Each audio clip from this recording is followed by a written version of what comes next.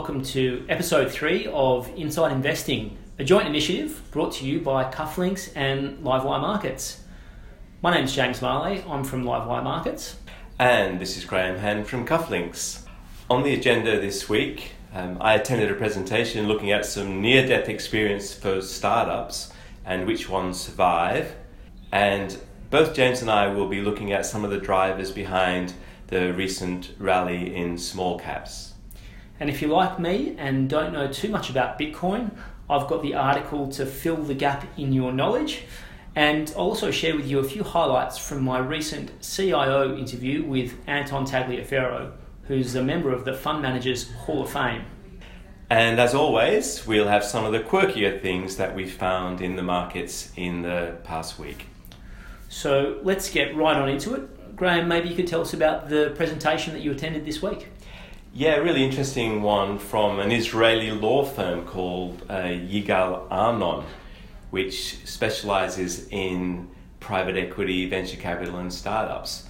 They're actually in Australia presenting to law firms on the way they've been doing business for startups in the last 10 years, where they don't build them initially when the startup hasn't got much money, but when they're more successful, that's when they actually build them.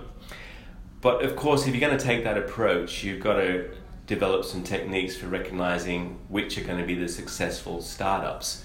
So what they were sharing is through many near-death experiences, some of the rules that they've developed. And I'm just going to mention 3 of them. The first one is that they want the founder team to be self-sustaining, because they know that at some point in their startup life, there's probably going to be some financial problems, and you can't always rely on hiring staff to solve your problems. So, they like to see an entrepreneur, a manager of the business, and a sort of technical person as well. So self-sustaining. A really interesting point I've never heard before is find out what the people working in the business are doing as well as the startup, because many of them are moonlighting on the startup at night and doing their normal job during the day. And a lot of employers have rules that anything that's developed while you're an employee of that company belongs to that company. So it might be that you think you developed a startup with some IP, but it might be, your Westpac, Commonwealth Bank, Telstra or something who you work for actually has a claim over that IP. And the third one was you need rules about how to access the founder capital, because there's a good chance somewhere along the line there'll be a problem with the founder, or not necessarily a problem, they might just sort of leave the business, and if they own a chunk of it, what happens to that capital? Lots of interesting warnings about how to manage the startup business. So James, what interesting conversation have you had in the last week or so? Well, the conversations that I'm going to highlight today stem from an article that was published on Cuffelinks and subsequently on Livewire about the performance of the microcap sector on the Australian market. It was from independent investment research, and the quarterly numbers showed that microcaps have delivered about 9% return in one quarter, and against 1% for large caps, and they highlighted 18 or so funds that were participating in this really strong rally. And I'm speaking with a number of managers that I thought were microcap managers, and I actually said, I noticed that you were left off this list. And the fund manager made the point that he said, I was very happy not to be on that list. Right. Because I'm quite concerned about being tainted with the brush of being a microcap manager. I pressed him on why, and he said it's because I think that when things turn for the worse, what people don't realise is how much liquidity comes out of that part of the market. Oh yes, right. And that, it becomes a real problem when you have a lot of new funds in there, they all own the same names, and the liquidity goes out of the microcap sector and literally evaporates. And so I had that first conversation, and then literally a week later I had almost the identical conversation with another manager who said, listen, we're really cautious on microcaps. I thought it was just interesting that everyone's always focused on where the hot returns are coming from, but 2 managers just calling out those risks, which I think is always just a good reminder for people to keep in mind what they're getting into in that part of the market. So that stood out for me for the past week. Yeah, interesting. They both said that. And look, we've been covering this rally in the Small Ordinaries Index, which has been pretty extraordinary in the last 3 months. And we, just looking back at articles we published last week, we had an article from Simon Conn of IML, and a lot of managers at the moment seem to be underperforming because they're missing some of the big movers of what Simon calls the concept stocks. And these names will be familiar to people because they've been in the news. And he called out people like Aconex, Afterpay, NextDC, WiseTech, A2 Milk, Bellamy's, Blackmore's, Costa, and some of the resource stocks. And just identifying these 13 small companies, they've generated half the return in the Small Ords Index. So if you're the sort of manager who picks stocks more on fundamental values rather than this sort of momentum story, and you miss some of these big movers, then not only do you underperform, but when you don't perform as well, that's when people potentially draw the money out from your fund. And as Simon pointed out, not only do these 13 concept or momentum companies have a PE of over 40 times, but they are expected to generate an aggregate free cash flow of minus 76 million in the next year. The point that some of these sort of fundamental managers are making is that prudent long-term investors need to watch the sort of companies that they are buying, because when the market starts to focus more on sort of fundamentals, and that they call out 3 stocks, GWA, Sky City, Southern Cross, who they think are better, long established, better quality companies, that when the market turns back to that sort of stock, then the momentum stocks will underperform. I read that article and went and found a few statistics that I thought would help to put into context some of the challenges of investing in the small cap sector, just for listeners to understand what that space looks like. And I'll throw these numbers at you. So there are about 1,350 companies listed on the ASX that have a market cap of less than 250 million. Now, people's definition of small cap varies, but there's a stat for you. Of those 1,350 companies, 75% of them are loss-making. Oh, right. And only 14% of them pay a dividend. So I think it just paints a picture of how narrow the universe of companies with solid fundamentals, as Simon would say, really is. And I think the other interesting statistic to pull out of that is that 62% of those companies are either involved in resources or technology. So very concentrated, and then when it comes to fundamentals, quite narrow. However, one sector that actually does look on track to deliver some earnings growth, and this came from a piece that we did looking at some of the sectors on small caps, is companies exposed to investment in mining and construction. And David Allingham from Ely Griffiths Group pulled out some interesting data points that support his view. In October, the NAB Business Conditions Survey hit the highest level since it commenced in 1997. Is that right? Which is also the year I did my HSC. He also included a great chart, and this is specifically to the mining expenditure, which showed the long-term average for mining equipment's share of capex. And the key takeaway from this is that it's been running well below its long-term average since 2013. So in that sector, there has been significant underinvestment for the better part of 5 years. And so that's definitely one sector where fund managers that we're speaking to are saying we think that there's some real fundamentals supporting the rally that's been going on in mining services stocks. Well, talk about a sector that hasn't been underinvested in the last year or two. I saw an interesting piece that you had on Bitcoin, James. Yeah, it's not the typical sort of article that we would expect to get on Livewire.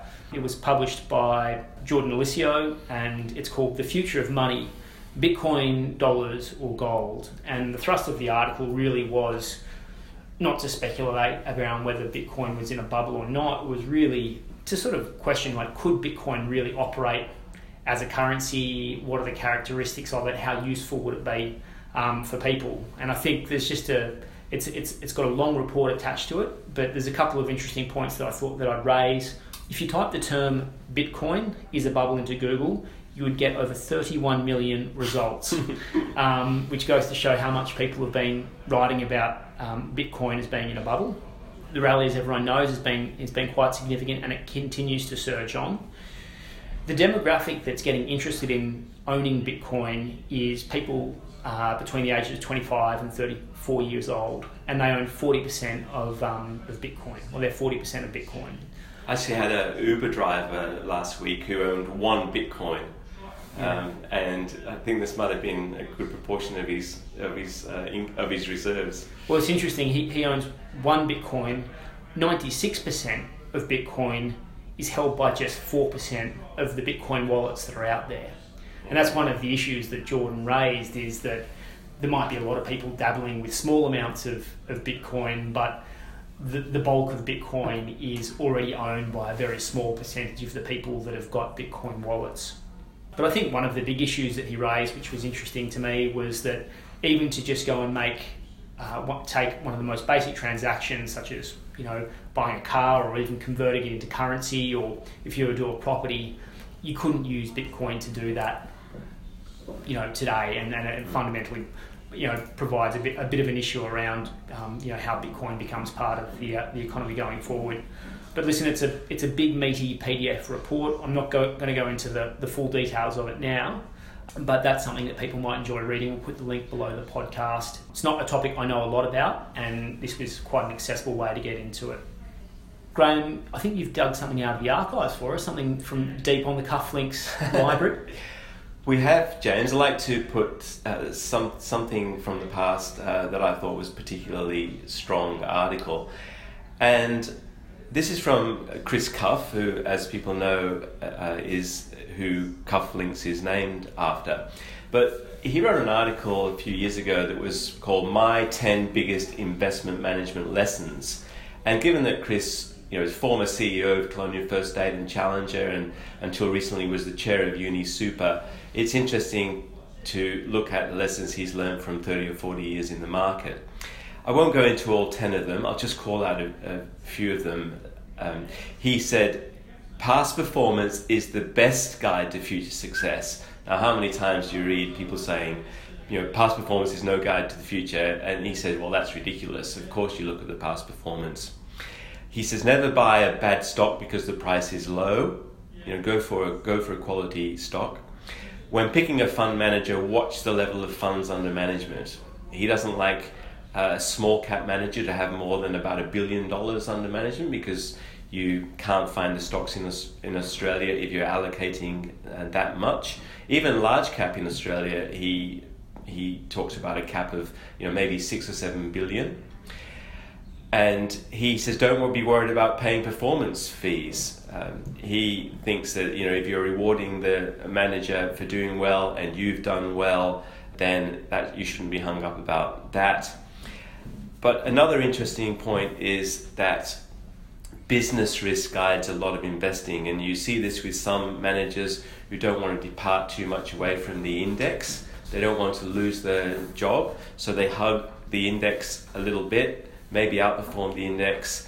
And you really want someone who's going to, as Chris says, swing the bat, right? If you're going to employ someone with active fees, make sure that they're doing active management. So we'll put a link to that article, interesting one from the archive. Before we get into your next article, I remember reading that Chris Cuff article, and one of the things that I think most people struggle with when trying to engage with finance is that all of the jargon and terminology that goes along with financial products and how they're promoted and how they're sold. Yeah. And one of the things that I really like about this article and about how Chris presents it is it's really like a no BS way. Like he really calls it as he sees it, and I think it's it's definitely one of the more refreshing, lists of, hey, think about it this way, and a lot of it makes sense. It might depart from what you're used to hearing or being pitched by manufacturers of financial products, but it's got a nice fresh take on it, and that's one of the things that I really liked about that article. Oh, great, thanks for that. Yeah, he's not coming from any vested interest, he's just going on his experience. Now, talking about experience, your CIO interview series is going well. What have you got this week? So I had the opportunity to sit down with Anton Tagliaferro, who I suspect most people would have an inkling of who he is. He's been managing money for over 30 years. He started in 1986, I believe it was, and he's the Chief Investment Officer at Investors Mutual. I actually bumped into him at the Morningstar conference, and he was tearing his hair out telling me about how awful and dreadful markets were. So I invited him to come in and tell me a bit about why he was so upset about the state of markets now. And so a couple of points that he raised was that he's talking about the fact that there's a lot of money sloshing around, still a lot of excess liquidity, so valuations are continually looking unattractive for a value manager. But the interesting thing that he brought up was the impact that short-term news flow was having on day-to-day share prices. So a piece of news that would be relatively immaterial, and he used the recent quarterly result from Commonwealth Bank as an example, saw the share price rise 3% on the day. Yeah. Now he was rolling his eyes back saying, "It's a big move. That's a big move for a very large company on what was relatively benign news." And he pulled out this quote, which I think is fabulous. He says, of the 5 or 6 billion or so that's traded on the ASX each day, at least half of all the daily activity on the share market is done by people or things who don't understand what they're buying or selling. Right. And he's talking about algorithmic and quant funds and all this sort of stuff. And he's talking about the fact that the noise in the market has been dialed up quite dramatically, which makes it challenging each day because you see share prices move and big reactions, and as humans we have an emotional response to that. So I thought that was interesting. For him, the opportunity is big movements on the downside allow him to add to positions, and when it's on the upside he can sell a few away. But he used this term. I asked him about what are some of the constants in investing that haven't changed, and he said the share market is a great place for patient investors to make money over the long term. It can also be a very good place to lose money quickly if you're trying to make a quick buck. Yeah. So some interesting commentary, good advice from someone that's been around a really long time. And the interview goes on to talk about a few specific situations where he feels that the short-term news has impacted stocks negatively and provided some opportunities. In particular, we go into some detail on Telstra and also Myer, which is obviously a stock that's in the news and under a huge amount of pressure. So that's going to be released this Saturday on Livewire. Okay, good one. Look forward to that. Graham, you've got an interesting and quite a detailed piece coming up on Cuffelinks this week. Do you want to talk us through that? Yeah, we've got Jeremy Cooper, who's talking about retirement. Jeremy ran the Cooper Review a few years ago, and the point he's trying to make is that running your superannuation in the retirement phase is different than managing your money in the accumulation phase. In the accumulation phase, you normally measure what you do by the performance and perhaps the risk of your portfolio. But there's a fundamental change when you're in retirement, because for the first time, you effectively have what he calls a direct financial lifeline into the fund that's providing you with the income to live on. And so you really need to focus on regular, dependable income to fund your lifestyle, because you're not earning money anymore at that time. And he says that there are sort of two extremes of what a retirement portfolio might look like. One is a very conservative, risk-free, might just be government bonds, short-term government bonds where your capital is protected. The other extreme is what he calls probability-based, so you might have equities, and there's a probability that some of your money may be adversely affected by a market fall, and you have to decide where you are on that continuum. And he's really calling for the advice industry and for people into retirement to think about where they want to be in retirement. He makes the point that although only 20% of Australians have a financial advisor, 60% of retirees do. And it's sort of conversation, this is a conversation that retirees and their advisors should be having. So I won't go into it. He talks about sequencing risk, inflation, longevity risk, drawdown rates, and the bequest, which become issues as you get older. But the main message is that you need different measures of success in your retirement saving than you do when you're accumulating money.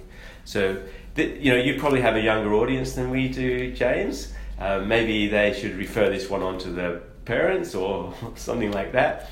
But, we both have people who are in retirement phase, and it's worth looking at some of these ideas. Look, we're getting a bit serious there, James. So what have you got that's a bit quirky that you've seen in the last week or two? Well, this is quirky, but it's also serious. And Right. It brings together a number of the topics that we've talked about today. And it was an advertisement for a financial product that I picked up, and it sort of rang a few alarm bells for me. And you've talked there about the issues for people needing income for retirement, so people wanting yield. And we also talked earlier today about the hot money in some of the small parts of the market, the temptation to chase that. This product kind of bundles it all up together, but it's a bit of a worry for mine. So this product promotes itself as an alternative to term deposits, but there's some really important differences. The funds get invested into a basket of pre-IPO stocks. So you give your money to them and they go and put it into some stocks that haven't listed yet. And in return, they hang on to your money for a period of time and advertise a distribution rate which is comparable to some of the term deposits. So we're talking 3 to 6% depending on how long you leave the money with them. The slight difference here, or the major difference here, is that there is no guarantee that you will get your money back. So if these IPOs don't go, there is no capital protection. This is the risky end of the market, that's for sure. Yeah, so you've got capped upside, 3 to 6% upside maybe, no guarantee, and unlimited downside. And it just, it was being compared to term deposits, so people associate term deposits with capital protection, capital guarantee, banks, that sort of stuff. And this product is anything but that. And it's got some pretty nifty marketing around it. And it was just a bit of a, given that there's some hot things going on around the market at the moment, I just thought I'd raise it a bit of a red flag as something that didn't pass the sniff test for mine. Yeah, well, people can go into IPOs with their eyes open, but let's not talk about it having any relationship to term deposits and income. Look, I was reading some interesting Australian Bureau of Statistics stats on tourism numbers into Australia. Now, this is clearly a massive export industry for us, but also highly relevant to a lot of listed companies. Obviously Sydney Airport, Flight Centre, Ardent Leisure, the hotel industry. The number one source of tourists into Australia is still New Zealand, but rapidly catching up with the Chinese.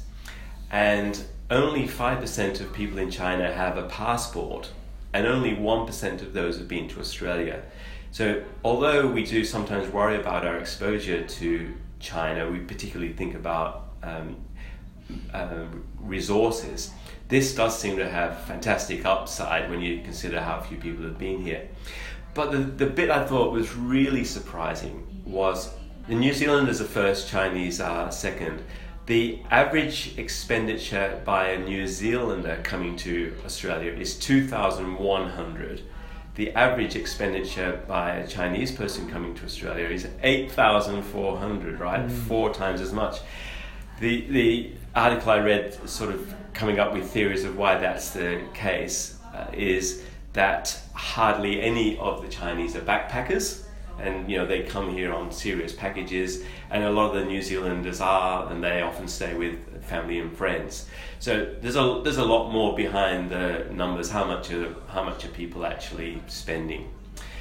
So tourism future looks pretty strong based on those sorts of numbers. Yeah, some fabulous stats, and easy to see the upside there, isn't it? It is, yeah. Well, listen, that wraps up our podcast, Inside Investing episode 3. I'd like to thank everybody for tuning in. Links to all the articles that Graham and I have mentioned today will be listed underneath the podcast on our respective websites. And we welcome any feedback or questions in the comment section on both the Cuffelinks and Livewire websites. And we'll both be back next week. Thanks, James. Great. Thanks, Graham. Great Cheers. to catch up.